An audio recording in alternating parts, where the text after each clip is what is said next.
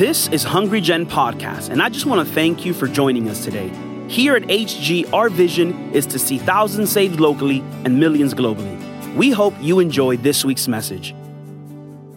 For that, last year on a service like this, Generosity Sunday, so something for those of you coming to Hungry Gen, you're new.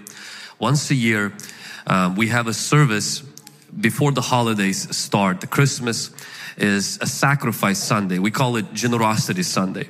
Specifically right now because of the building fund. But even before that, 10 years ago, me and my wife went on this journey. We didn't even have a building fund. We actually sowed into another ministry in the Ukraine. And then we continued to sow. We've experienced God change our life through that. We didn't talk about it for years. And then we felt permission to start talking about it. We started to see this happening to our leaders, to our pastors. God started moving in their life in the area of finances. Because if you're not aware of it, a lot of times you don't even get the Lord speaking to you because it's not being taught. And so last year, it's about now 9 years, 10 years from that first big sacrifice. It was the first one. We continue to do it every year like this. Cars, I think it's about 9 cars that we were able to give in the last 10 years with my wife. So last year, we just sold one property, flipped another one. There was something else that happened and we were able to, I remember it like yesterday was $100,000. I've never seen that much money in my account in my life. So it was huge. We were looking to buy a land where we wanted to build something and looking for it in different places. I didn't like it, the lands that were available, and just kind of frustrated a little bit, decided to just stop pursuing that and focus on just living our life. And as we were approaching Generosity Sunday, you know how sometimes you have this thing where this is off the limits, Lord. You know, like this is mine and I have a plan for it. You know, this is not necessarily for your kingdom. This is for my kingdom. And so that's kind of how I saw that money. I kind of saw, hey, this is for us. And that's for our future, which is important to take care of your future. But I started to get this feeling. And what Peter described, I have experienced this many times where big piece of weight drops on your chest. You start, and then you start feeling like you want to throw up for a moment where you kind of know in here that you're going to have to do it. And when I say do it, we have to give that amount. And so, of course, I don't do those decisions without consulting my wife. And I wanted her to share. Because for me, I'll be honest with you, I didn't care much about the land. It was just more of like my wife's dream. And I was just here being her Jehovah Jireh, meaning making sure that she's well provided for and taken care of. But for me personally, I didn't much care about it. So I was concerned for her. And when she came to me and said, hey, I think we need to do it. Can you speak a little bit about your processes and reasoning? Yes, I would like to share my side of the story. Yes, it was my dream. It was my idea. I wanted to have a land close to the river and all of that. For Vlad, he didn't really care because we already had a house. And he's like, we can live here for the rest of our lives. Like, he didn't care. But that was something that I really wanted to. And I prayed about it. And I told God, like, you know my desires, you know my dreams. And when he came to me with that proposal, hey, why don't we just take all of our savings and just give it to God? That, all these years, we've been married for 13 years. Mm-hmm. And we have been very generously sacrificing into lives of different people, into the lives of different churches and ministries, big amounts of money, practically everything that we had. And I felt like all these years we were like doing this, sacrificing, and I felt like that money was finally something that we will have for us. And I felt so sad in my heart. And I told him, you know what? I'm not sure how I feel about this. And I need some time to maybe process it and talk to God about it. I'm going to see. And he does not make those decisions by himself without my agreement. And I really appreciated that. So I took some time to... Brownie points. Yes. And I kind of took some time and I started to analyze everything. And I loved what Peter mentioned, that there is a season to sow and there is a season to reap. reap the harvest. And I felt like that was not our season to reap the harvest. And the Lord started working in my heart, and He's like, trust me, because I know how to bless you beyond your wildest dreams. And I felt like I needed to let this go. Wow. And I agreed, and I'm like, God, okay, let's do this. And one thing that I live by personally, what the Lord has taught me through the years and experience, is that if things don't fall into place, don't try to make it happen. And this is how God has led me and both of us, especially in the area of finances and big purchases. If things don't fall into place, there's no God's grace on it. We couldn't find the land, and the land that was available, I didn't even want it. Like, why? Why do we need something? We already have a house. I wanted something very specific. And so I was like, things don't fall into place. I need to just kind of let it go into God's hands. It wasn't enough for the kind of land you wanted. Yeah. And sometimes when what you have is not enough to meet your need, what you have is your seed.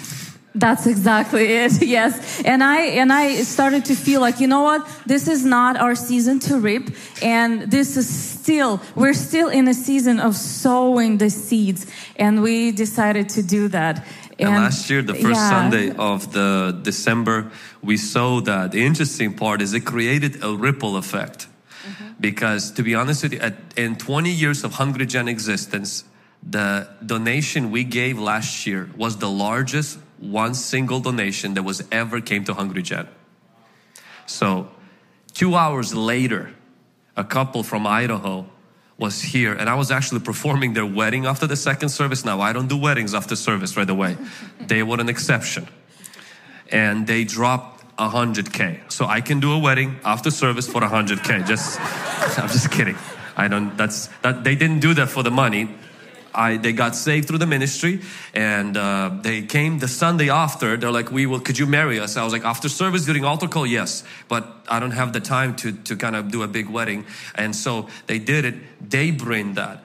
Some few weeks later, it was actually Peter that brings another 100, and the pastor brings another 100, and pretty much in 1 month, $400,000 came in for that building campaign. It's almost like started a ripple effect of people started to grow in giving for that. So we finished the Generosity Sunday, felt good, empty, of course, looking at the account, slightly depressed.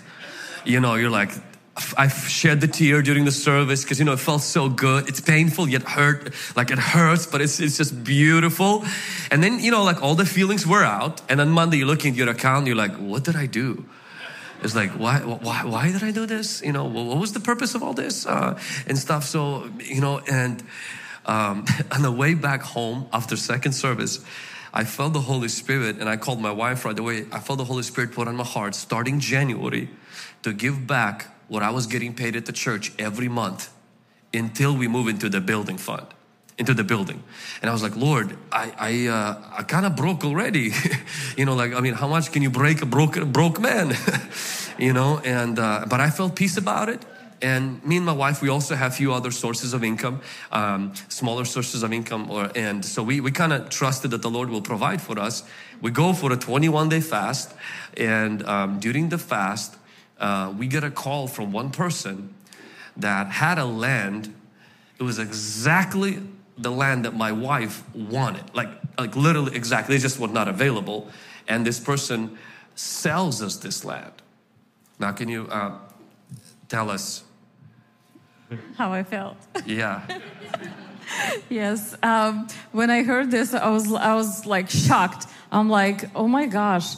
This is crazy. This is exactly what I wanted. Except we didn't have the money for down payment. We did not really.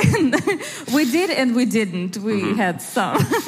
And so the Lord brought this opportunity, and I strongly felt inside like this is from God. This is what the Lord wanted us to have and not something else. And I felt like, oh my gosh, when I stepped out in that simple trust to the Lord, gave up something that, meant something to me, and He met me with so much more. It's my dream come true. So I'm so happy. And last week, by God's grace, we paid it off. And so a year ago, we had our own desires, let it go, but focused on God's kingdom, and then found out that God had something else planned except His way. Now, the reason why we're sharing this story is not to say that every person that's going to give is going to get exactly the same thing. That is not how God moves. What we want to highlight is what we believe at Hungry Gen. You can never outgive God. And what we want to highlight is this: when you give, it feels like a loss, but you're not losing, you're loaning. You are loaning it to God. In fact, the Bible has a verse in Proverbs. It says, those who give to the Lord, they're loaning to God. So don't think of it, I'm losing it, I'm wasting it. That's what Judas said when Mary or the woman was giving the alabaster box, and they said, what a waste. And Jesus says, no, no, no. He says, people everywhere the gospel is preached will be talking about this. She's anointing my body. See, the carnal mind says, what a waste. But the spiritual mind says, what a worship. What an investment that I'm giving to the kingdom of God. Because you can't, go to Bank of America right now and Zelle or Cash App or Venmo God. Like He doesn't have a Cash App handle. He doesn't have a Venmo handle. But Jesus tells us that when we give to His kingdom, we're really transferring it into our spiritual account. And I just want to add before I go, when we trust the Lord, when He asks us of something and we don't withhold it from Him, in just that simple trust, He's faithful and He will exceed everything that we're dreaming about. And as you guys know, in this year I felt like there was so many breakthroughs that came into our life, including us being able to have a baby now after 13 years that we were not able to. And I felt like, Lord, I am so blessed. Like, what else? What else is coming that I don't know about? Just want to encourage you not to be afraid to lay something down, something that the Lord is asking of you, and that is only between you and the Lord. And I loved what was presented earlier today is the fact that there are moments when the Lord extends His hand and prompts us. Now, it goes like this. You get a prompting, you get super excited, fear kicks in, logic kicks in, doubt kicks in, and then if you persevere, faith kicks in, and then breakthrough comes in. Let me give you those steps again, because some of you will feel that. You get a prompting, so as you're hearing these things, you start thinking, what if? And sometimes even the numbers begin to come out. This is not a sheer fundraising manipulation. I'm just letting you know how it usually happened with us. We get this excitement that comes in right away, and then we tell my wife, say, "Hey babe, let's give this," and then fear kicks in. You start like, deliverance is taking place. Doubt after fear, like, yeah, I don't think this is God. Well, it's definitely not the devil. And it's definitely not you, because you're not that generous. So for me, that's how I know this is God. It's definitely not me. And it's definitely not the devil. So it must be God. And then, after that, faith comes in. I'm going to do it because I believe God is leading me into this. And then when we step out by faith, sometimes even last year, I remember looking back at what I felt the Lord, because I presented this earlier. You kind of were hesitant about it. Then I let it go, and then you came to it. And when it came to even doing a 40-day fast or anything of that stuff, what always tipped the scales for me was that I never know what God will do after disobedience. But I know what will happen if I don't do it. The same thing. It's the fear of missing out that for me personally, I'm sorry guys, but that's what tips my scales. I'm like, I wonder what will happen outside of disobedience, behind disobedience. And we've always seen God, guys, we're real people just like you and I. We've seen God being faithful. And we've seen God never disappoint us. And we have not seen the righteous begging for bread who give when God leads them. Now, it's important also, we don't give on credit card, okay? We don't give the money for food. There's money for food and then there's the extra. Okay, it's also important that we usually pray about it, and when God speaks to you, then you usually have a counter offer to God. God says, bring Isaac. You say, can I bring Ishmael? And we've seen this. I've seen this first time that the Lord put on my heart to give Isaac. And I remember 10 years ago, it was 10,000. I said, Lord, can I give 1,000? You know, like counter offer. This is what I'm comfortable with. It still stretches me. And so I would just really encourage that the Lord knows what He's asking. And when you hear it clearly, just respond in faith and that God will bless you. And if He doesn't speak, you can still give, by the way. God, it's not going to be like, oh, God's going to be like, oh, you're in trouble while you gave. So God's still going to be pleased even when we don't feel prompted. We can purpose in our heart and give. I just want to point that out. It's important to give with the mindset of faith and not to, I'm giving because I want to get back. That's right. When we were giving, and Peter mentioned that too, it's very, very important to come to this aspect of giving with the right attitude and the right mindset. We are not giving because we're expecting more back, more money back. Even last year when we gave, we gave it up completely. The land idea, that died at the altar. Yeah, we're like, God's will, God's bill, promised land God gave to Abraham. That's the only land that's out there. Praise God, they're still fighting for it. And but we totally gave that up. So that was a total shock when next month this whole thing kind of came around. It's almost like resurrection took place. So it's important. We don't give to get, we get to give. Amen. Amen. Thank you, babe. I love you. We're going to give our son next December at the altar. Hannah brought him to the Lord. We're going to bring him, put in the offering basket. The biggest sacrifice yet. Come on, somebody. Amen. God is good. And all the time, amen. I think I'm ready for that, but let me just share a few thoughts with you. Let's go to book of Matthew chapter 21 and verse 3. Book of Matthew chapter 21 verse 3. And if anyone says anything to you, you shall say, the Lord has need of them, and immediately He will send them. Matthew 21 deals with the story of Jesus entering into Jerusalem, and He usually walks. Jesus walks. He doesn't run. You don't see Him running in the scriptures, but walking. You don't see Him riding a horse. You see Jesus walking, but this time Jesus chooses to get an the donkey. Jesus chooses to use a mode of transportation, a walking animal. It was a domestic animal. It was like an animal that brings profit to your work, brings profit to your business. And Jesus chooses to use a donkey to do that. Now, it doesn't seem like Jesus has a donkey of His own. Jesus is a good borrower. He borrowed Mary's womb. He borrowed Joseph's tomb. He borrowed Peter's boat. He borrowed boys' lunch. So don't be surprised if Jesus comes and asks you to borrow things. But He always returns them back differently. Better for the kingdom of God. Amen? So in this case, what's happening is He's sending two of His disciples and says, I want you to go to this place and you will find a donkey tied.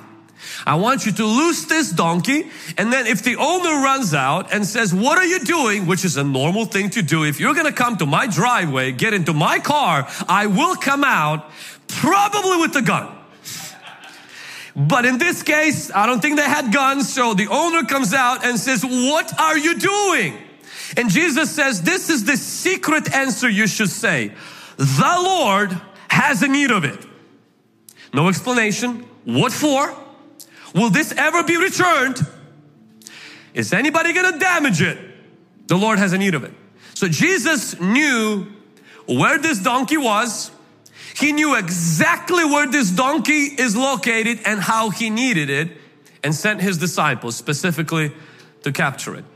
One boy was sent to church by his mom. His mom went to work, and so she didn't get a chance to go to church, and sent her son to church. Gave him money for offering.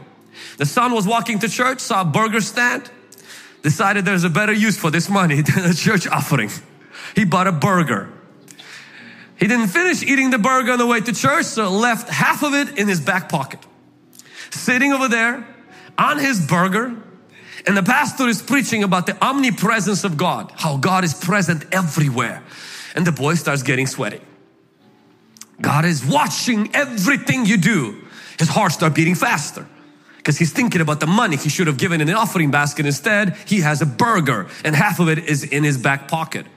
The pastor continues to say, and God is present with you everywhere, even in your darkest moments. And the boy got scared. Secretly start praying to God and say, Lord, I know you see everything. I know you're currently in my back pocket. Please do not finish my burger. Jesus knew where what he wanted was at. He also knew exactly what he wanted and specifically requested it. How could a person give up their donkey like that? But I want you to notice how Jesus presented it. He said, tell them the Lord needs it. If you're taking notes, write this down. If Jesus is not the Lord, if you don't embrace the Lordship of Jesus, you will never loan Him your donkey. It's the Lordship of Jesus that is the foundation of us giving our life, our resources, and our gifts to God. This is very little about giving. This is more about lordship. If you read book of Genesis chapter 2, and I know many of us will start reading next month. We're going to start with Genesis and probably finish or stop reading the Bible on the second week of January. But everybody will get through Genesis chapter 2. Chapter 1, chapter 2, and the chapter 3, that's where the fall of man happens, so that's where most of us quit our New Year's resolutions. But in the chapter 2 of Genesis, you will see a common reference, the Lord God. Somebody say the Lord. Come on, I can't hear you. Say the Lord. The Lord God. So commonly you see this in the Bible. The Lord God, the Lord God. In chapter 3, Satan comes into the garden. And I want you to see what Satan starts the conversation with Eve. He says, has God said? Took the Lord out. Why? Because God is Satan's God. He is not Satan's Lord. Satan is his own Lord. And Satan is not an atheist. Satan believes in God. The Bible says demons believe and tremble. But Satan doesn't submit to the lordship of God. That's why he comes to Eve and he doesn't say, has the Lord God? Because God is not his Lord. He says, has God said? Has that being said that? And see, the first temptation of humanity wasn't even to question God's word. It is to get under from God's lordship. And once we left God's lordship, everything goes downhill after that. We doubt His word. Can God's word be trusted? What if it has errors and mistakes? We doubt God's character. God doesn't really truly love me. He's an oppressor and He just simply does not want me to be free. And then all the junk starts. But if you go to the root cause, has God said it? Meaning God wants to remove the Lord out of God in our life. Think about disciples. Jesus looks at His disciples at the Last Supper and He says, one of you guys going to betray me. And they all said, Lord, is this I? Look at how Judas says, Rabbi, is it I? To Judas, Jesus was just a teacher. To the disciples, He was Lord. That's why they left their nets. That's why they left their lives to follow Him. Because to them, Jesus was not just a teacher. He was their Lord. The first theological statement of the church was that Jesus is Lord. Now, we don't have lords ruling our cities, and praise God for that. We don't have lords in the White House. We have presidents, mayors, commissioners, chief of police. Those are the positions. In that day, Caesar was Lord. To say Jesus was Lord it could cost you your life. To live like Jesus is Lord will cost you your life. Today, many of us, we embrace Christianity where Jesus is Rabbi, Savior, life insurance, a spare tire, a buddy I go to Wendy's with. He's my hashtag homie. Me and Jesus are cool. We chill together. And that is a trap of the enemy. If the enemy has succeeded to pull you out of the lordship of Jesus Christ. Jesus is Lord. God is Lord. But if we don't submit to His lordship, that's why Jesus said to His disciples, tell the man with the donkey, the Lord has a need of it. Yes, sir. Why? Because the Lord asked for it. He owns it. The Lord owns it. The Lord, it belongs to Him. Generosity is easy if it's not yours. We can do a test. If you reach to your neighbor's pocket right now, give like you always wanted. Most of you have no problem giving generously if you take your neighbor's money. If you work at the bank as a teller, you have no problem giving customer money that's in their account. You don't feel emotional attachment to it. Why? It's not your money. Everything changes when we live like Jesus is Lord. He can ask and we don't put up walls. Whoa. Because some of you, even as we were talking about money, you were triggered on steroids. You're like, wow, damn. But if we stop all of that nonsense and go deep into the root, you will find one thing. Jesus is your Savior, not your Lord. Now, if you're not a Christian and that triggers you, I get it. I understand. But if you are a Christian and Jesus is not a Lord of your life, what kind of a Christian are you? See, I heard a story of one boy. He was a son of a very rich man. His dad bought him a brand new, I think it was a Ferrari, like a very fancy luxury car. Not a good idea to buy to your son on the 16th birthday. Nevertheless, he bought him a car. The guy goes to a party, gets drunk, takes some drugs, and gets behind the wheel. Starts driving his car, and next thing that happens is he loses, blacks out, and on the edge of the mountain, because of high speed, his car hit the rails, broke through half of the rails, and the car was suspended between a cliff and the highway. It was like 2 or 3 in the morning, so nobody was there. And he finally, of course, sobered up and opened the window, realized his car any second can tilt and fall. He started to, of course, cry out to God. Lo and behold, there was another car driving by, and the gentleman stopped, came to this car that's suspending, literally just hanging in the air. Half of it is hanging in the air, and the guy is gonna fall with the car and die. And this was a judge, a local judge. He came in and he shouted to the boy, he says, I want you to open the driver's door and I want you to jump out onto the cliff and hold on to it, and I'm gonna hold on to the bumper of the car, and once I let go of the car is gonna fall into the abyss and you're gonna survive. So the boy said, okay. So the doctor, the judge started to count to 1, 2, 3. He counts to 1, 2, 3. And then the boy, opens the door and jumps out, quickly grabs hold of the rocks, and the judge helps him to come out, and the car goes down, explodes. He smelled on the boy alcohol. He said, young man, you're 16 years old. You have a license? He says, yes, I do. He says, why you have alcohol in your body? He says, sir, I'm so sorry. I will never do it again. I'll never drink again. I promise after this incident, I'll be fine. 6 months passed. He didn't drink. 6 more months passed. He forgot about this incident and started to slowly go to parties where they drink but wouldn't drink. Sometime later, he would now just drink a little bit but have somebody else drive him. And then a few years later, he's full-blown drinking. He gets a DUI.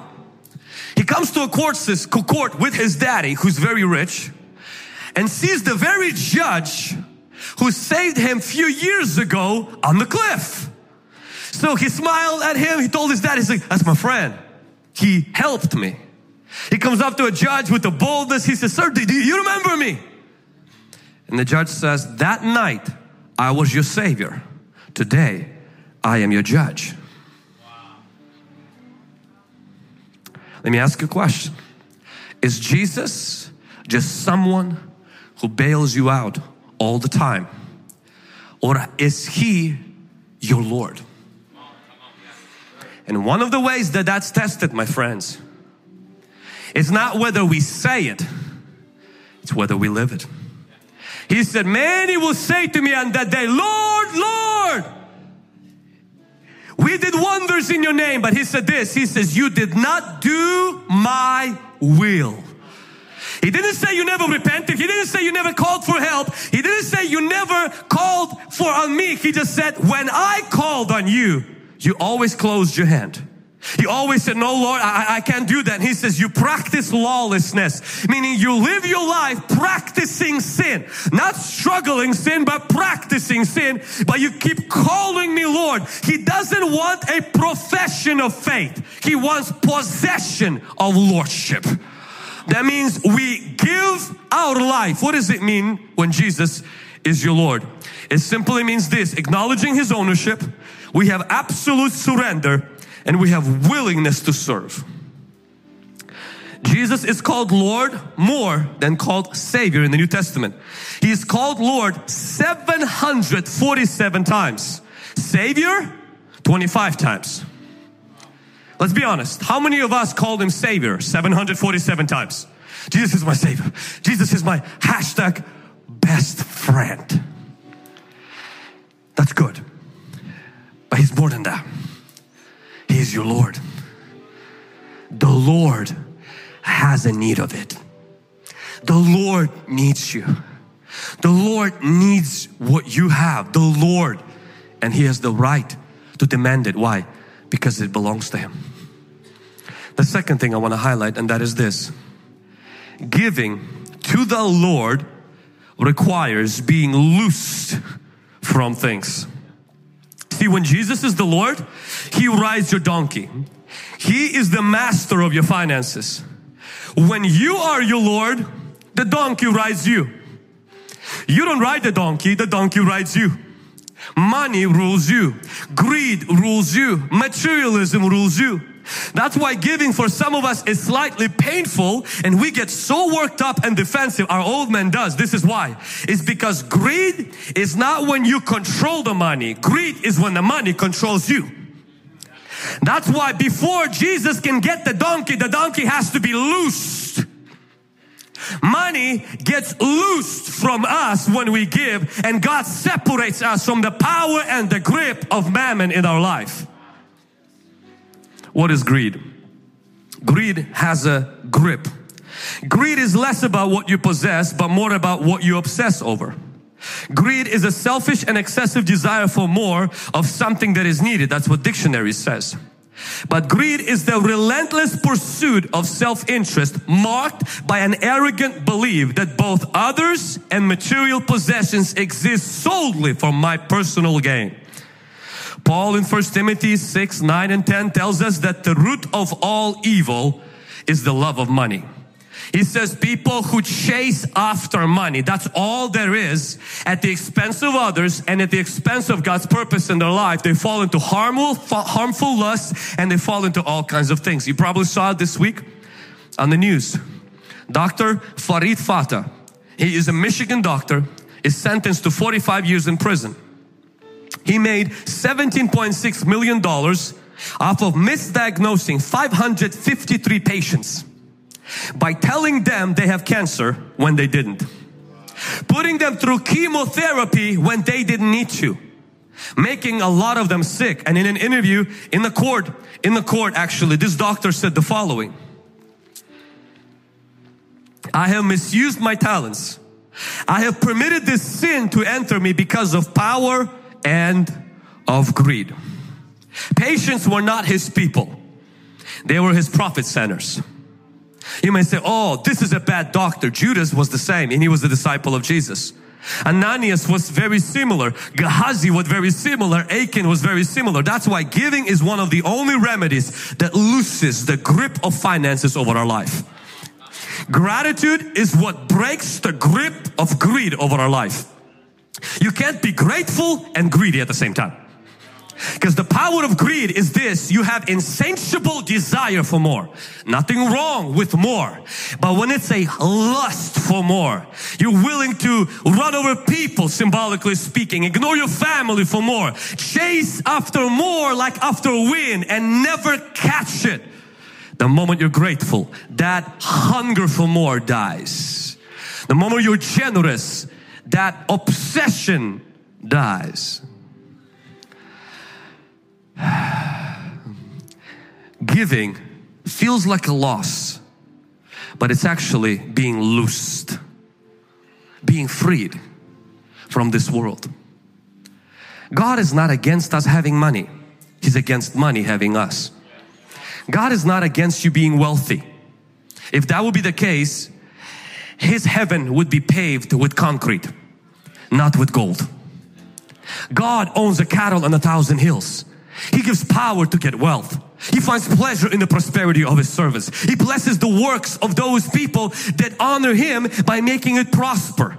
So the idea that God wants lack, shortage is not true and consistent with Jesus, because He multiplied bread and they found overflow and more than enough. God is a good God and wants good gifts. But the devil takes advantage of that, and instead of us loving God, he wants us to love those things, and those things become the root of all evil, and they have a grip upon us and they begin to grab us. That's why many of us don't give, not because we can't give, something chokes us. There has to be a loosening that happens for you to be generous. And you can't be loosed until you give. You gotta be loose. Jesus says, loose that donkey and bring it to me. When you are loosed, it feels like, man, but I'm losing this. You're not losing, you're loaning. You're loaning it to God. And God makes you more of a generous person. I come from a very good, godly family. My dad taught me to tithe when I first received my first settlement check. Before I got paid from like work, I got paid by breaking my leg. I didn't break my leg, somebody broke it for me. And they said it was my fault. The devil is a liar. I spoke no English, so they wrote whatever they wrote. When I ended up in the hospital, they found out that it's my fault. So thank God for Jewish lawyers out of Seattle. And they were able to somehow figure it out and make it not my fault. Because it was not my fault, okay? I didn't even speak English. I was riding a bicycle and it didn't have brakes because I bought it off of Goodwill.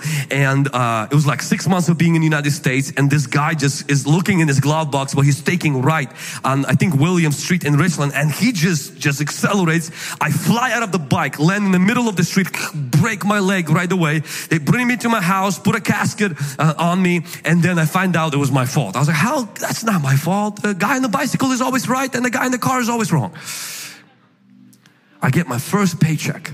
It's a settlement. Now I'm a teenager. I think at this time I'm about 16 and a half, and it was about $6,000 US.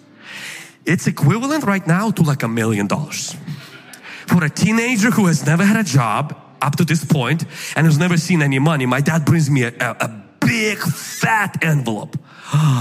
And my dad told me this. He says, son, 10% out of this you have to give it to God. And I said, God didn't break a leg. I did. My dad is a good theologian. He says, well, He broke His body for you. So, all right, good point, good point. I remember how painful it was to give the $600 out of that $6,000. And my dad took the rest of the $6,000 to buy me a car. He's like, and the rest of it is mine. I'm going to buy you a car. You're not spending that. I don't trust you with that.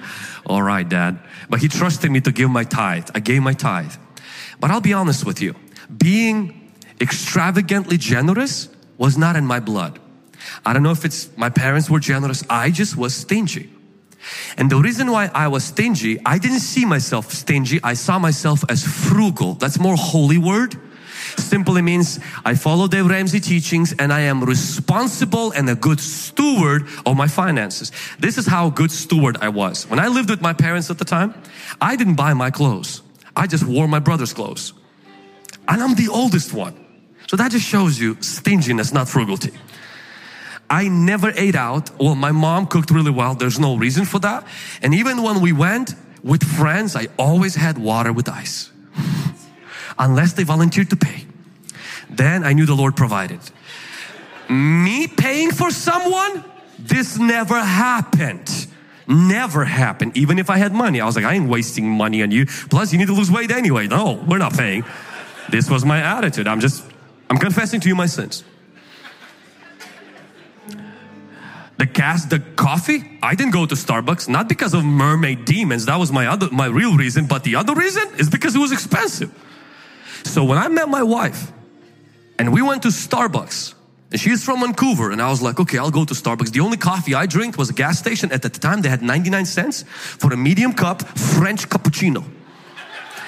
There was no coffee in that. It was just like a full-blown sugar, and and I didn't even taste any coffee. I just got a sugar high, and that's it. 99 cents. I would drink that once maybe in 4 or 5 months, and that's it. And I brought pennies all the time. Make sure not 1 penny more, not 1 penny less.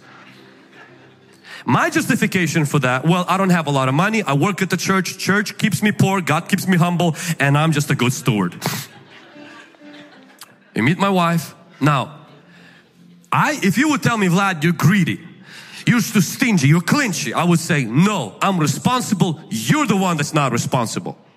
At the age of 20, I had my first real estate property because I was frugal, because I was clinchy. My dad loaned me some money, paid him back, got a new car, had the real estate property, paid for the car. I get married to my wife. Now, God has a sense of humor because He was always attached the ones who are clinchy to the one who is super loosed. My wife is loosed in this area. Meaning she absolutely doesn't have a grip of greed over her life. She has no grip over her life at all. So we meet. We go to Starbucks, and me being, the right gentleman, took her out on the date, so I'm gonna pay for that. When I saw how much Starbucks charged, this is why I knew I had to boycott Starbucks. Mermaid, everything, whatever it is, it's just we need to boycott Starbucks. We get married, I'm thinking I'm gonna pray her out of this stuff. And she's gonna not drink coffee a lot. She's not gonna shop. She's not gonna go do her nails. She's not gonna, spend hundreds of dollars to fix lashes. Who does that? It's not even in the Bible. Definitely not gonna spend hundreds of dollars going and doing her hair. We have a brush at home. Plus, coloring your hair is not even biblical. Aren't you changing the DNA that God created your body to be with? So I had all the scriptural arguments for why certain things that women shouldn't be doing. But also, I wanted my wife to love me. It's hard to do. You can be giving without being loving, but you can't be loving without being giving. And I learned it the hard way. First few years of our marriage, outside of the demonic attacks that we had, and that was my wife's problem, the other part was this robe that was around my neck. And this robe was clinchiness. I would say I wasn't greedy, but I was bound. I was afraid. I lived in fear, and I was not generous. Until that particular time, I don't remember one time that I gave anything above my tithe. I was clinchy like this with my finances, and it drove us crazy. We would fight over $5 coffee cup. We would fight over dumb stuff. I go to the store, and coupons, the stuff, Google quickly for any sales. And my wife, she's free. She goes to the store, I look at the price. And then I decide if it's worth to even buy it. And then I decide, do we even need it? We already have 2 pairs of shoes. We don't need the third one. We only 1 pair at a time. My wife goes in. She looks at the thing, she buys it, puts it on the plastic, brings it home. And I said, hey, honey, how did you spend? She's like, oh, I didn't check. Let me just go check. I was like, you came home. You don't even know. I would check our credit card statements 5 times a day. Refresh it all the time. Where's my wife? And that's how I actually knew where my wife was also. This was a good way.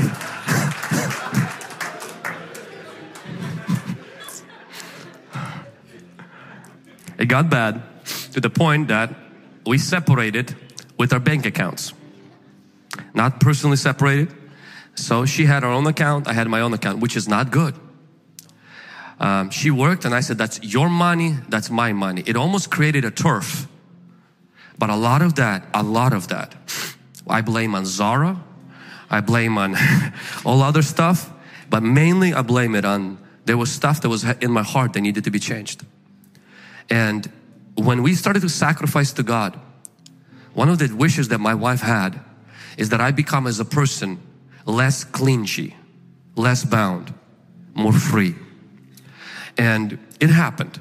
I think God answered that prayer in such a powerful way to the point that we started to pray, Lord, restrain us a little bit, because we became radical. Both of us became radical. I mean, give one car, next week gave second car, end up without a car, both walk into work with zero money in our account. For real, we would house people, 2-3 people. There's this, started to really live in that path. And I went through change personally as a person, where money, possessions, those things, they no longer had a hold on me. I'm not saying giving them was easy, but it became easier. It got so easy, I still have till this day, people come to my car, lay their hands on the hood and says, I claim it. Yeah, because people know that whatever I drive, somebody else will drive it, next week, and they come in and they already kind of claim it. I said, go to God. I'm not your God. Don't claim my car. Go to the Lord. But the Lord really stretched that. I could testify. There could be a grip over someone's life when you're being tight. And when the Lord changes us, the Lord transforms us, we become generous. It doesn't mean reckless. It doesn't mean irresponsible. It doesn't mean that we're not stewards, but we're not fighting, clinchy. I remember in one conversation I had on this traffic light right here off of Sylvester. And this is the conversation I had with God. And I said, Lord, how can I cut back on the spending of my wife? It was never my spending that I was cutting back on, even though I had spending, but I always saw my wife as the problem. And so how can I cut back on the spending on my wife? And I remember the Holy Spirit challenged me and He says, what if you ask me a different question? I said, well, what question? I can't ask you the question, why did I marry her? Because I love her, that's why I married her. So that's not the question. He says, ask me this question. Ask me for an idea to increase your income, to match the spending that you need. He says, why are you always asking and fighting over extra $200, $300? Ask me for an idea. I can give you that idea. And from that point on, when I noticed that the spending has already been cut or trimmed to the best of our ability, not like trimmed where we no longer eat, but trimmed where we can still live at this season, recognizing where we at in the way that God wants us to live, but it's not enough. Instead of going in and cutting into the bare bone and say, that's it kids, one meal a day. We're going to go into fasting for 365 days. Instead of going that route, which is dangerous and not right, you can go this route. You can come to the Lord and say, Lord, could you give us an idea? Could you give us something that we can do that can bring and increase the resources in our life? Be generous in how you view the world. Don't be stingy. Have an abundance mindset. When you look at your life, don't be that person that constantly fusses, constantly fights, constantly worries, constantly is afraid. Be a person that has an abundance mindset. You're first to serve. You're first to be grateful, generous. These are the qualities that break the grip of fear, worry, and the greed in our life. Can somebody say amen? Hallelujah. And the last thing that I would like to share, and that is this. A donkey is what Jesus used to reach the multitudes. Donkey is what He used. If you read verse 8, you see the great multitudes spread their clothes. If you read verse 9, you will see multitudes went before Him. If you read verse 10, you see that the whole city was moved. Money is the good means, but a bad master. Money is a means, but not the end. Money is like manure of very little use except to be spread. Francis Bacon said that. Money is a means to reach multitudes with the ministry or the mission of Jesus. I want you to notice that Jerusalem became this home for Christianity.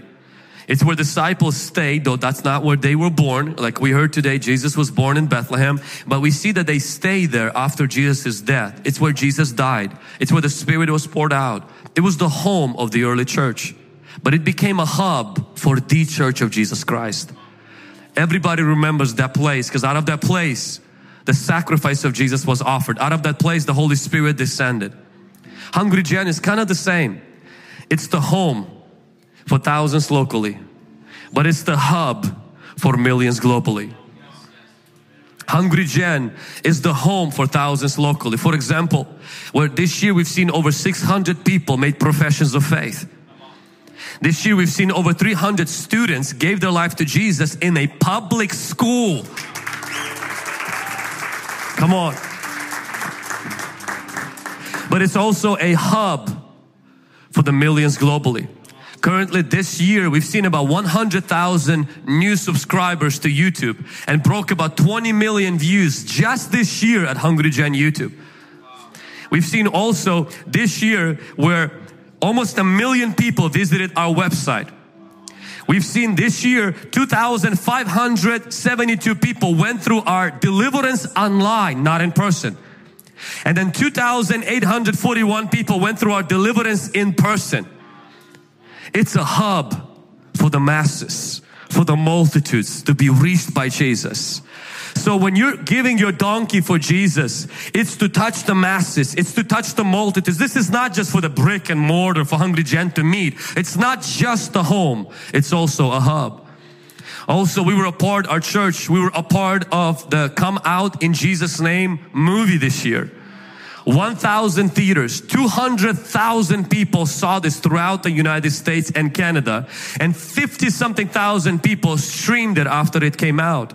And if one movie was not enough, there was another one called Domino Revival that also brought an exposure to what God is doing at Hungry Gen all around movie theaters. Who would have thought? Popcorn buckets can be used for more than popcorn, but also vomit. And for deliverance. Who would have thought that you can go to movies to get delivered from demons and get healed? You usually go to get demons and get sick. God was reversing things this year. God opened the door for Hungry Gen this year to be on Sid Roth, to be on Daystar, to present the message of what God is doing on these channels. And God opened the doors for me to be able to be in Chicago, Carolina, Texas, few times in Texas, California, Philippines. In fact, when we were in Philippines and standing there in that large big arena, about 10,000 youth that was there, I was having a picture of our Toyota Center, because this is where we're gonna be at. This is where God's gonna bring thousands locally in Tri-Cities to touch the world for the glory of God. Come on, somebody. Somebody say thousands locally and millions globally. Somebody say, this house is our home, but this house is the hub to reach the world. So I want you to know today, when you're laying a foundation for that new building, God is taking us to the next level. And when you're laying the foundation, the flat work is the foundation. What happens is that we are setting something in motion through what the Lord is doing. Our money is just a donkey. You can fry it, cook it, or you can let Jesus ride on it and touch the masses for the glory of God. Now I do want to conclude this message by letting you know, somebody gave a donkey. Disciples gave their clothes. The Bible says, that's okay, I'm going to use it.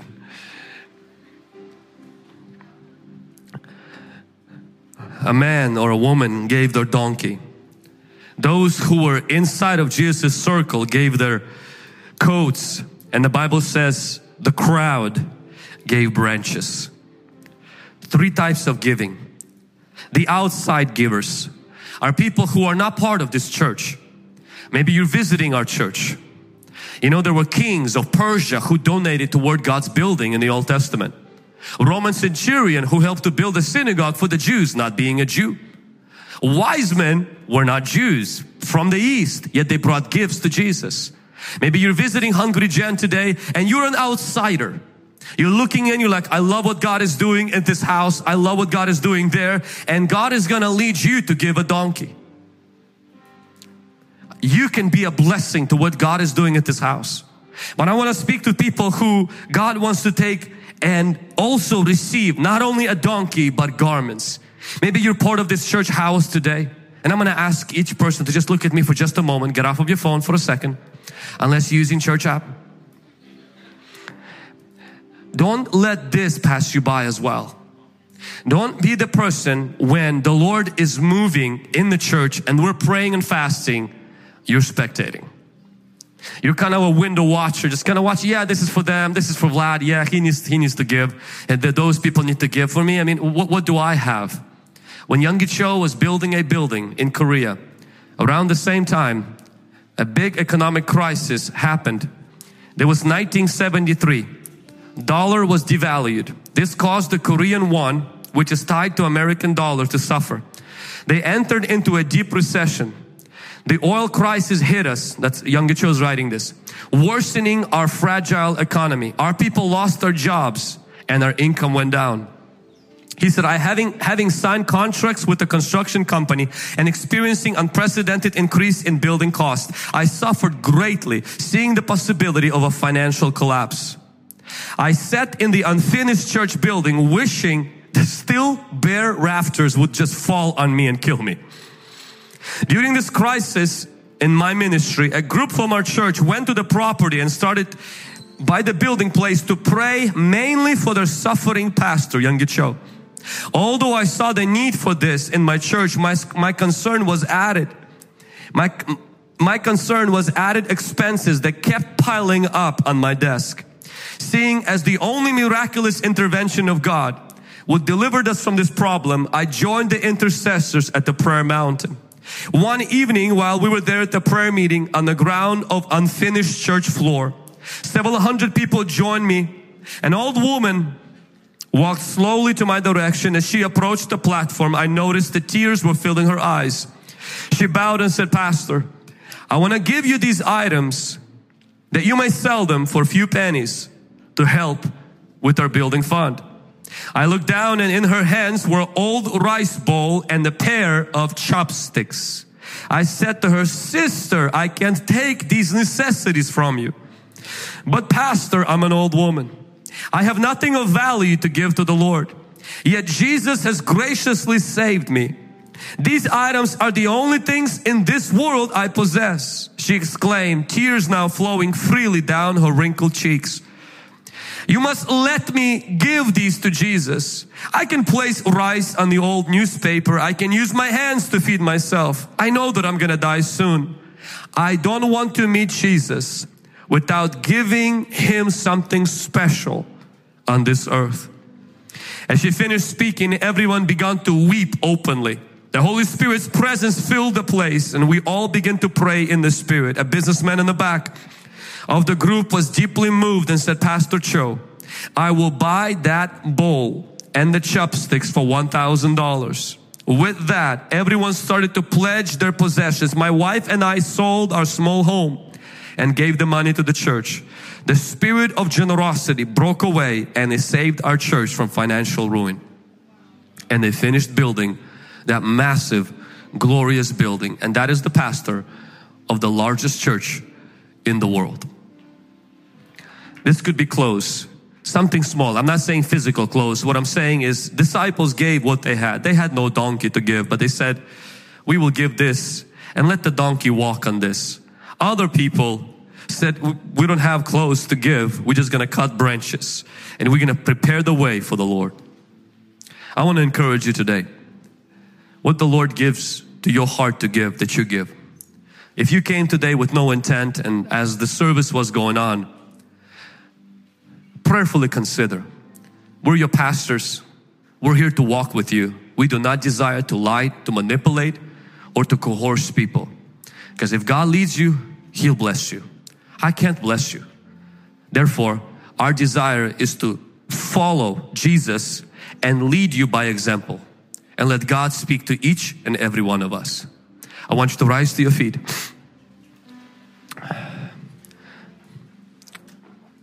In both sanctuaries, we're going to bring offering baskets to the front.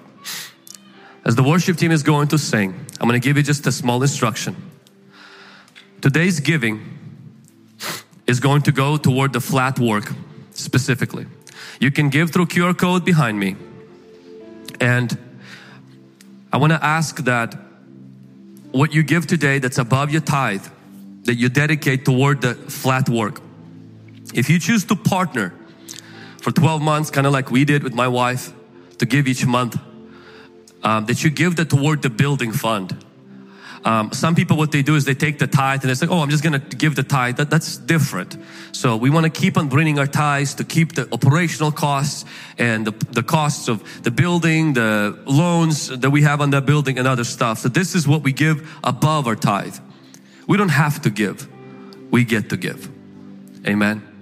I'm going to pray the Lord that the Lord will guide and lead each one of us. Aroma is going to break out in this room as we give, because generosity releases something in our spirit and in our lives. It did in our life. I pray and believe it will in your life as well. Father, I thank you that you gave your Son on the cross. I thank you that you gave us your Holy Spirit. I thank you that you gave us eternal life. Today, Lord, we come to you as our Lord. We don't come to you just as our Savior, but as our Lord and Savior. We bow our knee to you, Jesus. We acknowledge everything we have is yours. Our business, our companies, our resources are yours. We love you, Jesus. And today, whether we give out of poverty or we give out of abundance, we give to you. We trust in you. We trust in provision. We trust in miracles. We believe that as you take us through the trials, the tribulations and the difficulties, that we will come on the other side. And this time next year, our story will be rewritten. Our story of our family will be different. Our story of our business will be different, Lord. We believe in you, Lord. We don't give so that we can manipulate, move your hand, God. We give because you've been gracious and good to us and faithful. And we trust you. We respond and we say yes to you, Lord, when you guide and when you lead. We open ourselves to you, Lord. May you move powerfully in our life. In Jesus' name. If you came to bring a giving today, you can do that. You can come and bring it to the front at the baskets in both sanctuaries. If those of you giving online, you can give it online through your phone. And I want you after that, take a moment and just begin to worship. Come on. Don't just kind of allow this moment to pass you by. Some of the most deepest, richest moments I've experienced with God was right after that sacrifice. Right after that, something would die. Something would be resurrected. Something would yield. Some of you maybe will need to get on your knees and just press into the Lord and say, Lord, I trust in you. I put my hands into your hands. I give you my life right now. I love you, Jesus. Thanks for listening to today's podcast. If you were blessed by this message, be sure to subscribe and send it to someone. And don't forget, you can always share it on your social stories. Stay connected with us on YouTube, Instagram, Facebook, and Twitter. For more information on internship, prayer line, conferences, and other resources, go to hungrygen.com. Remember, better is not good enough. The best is yet to come.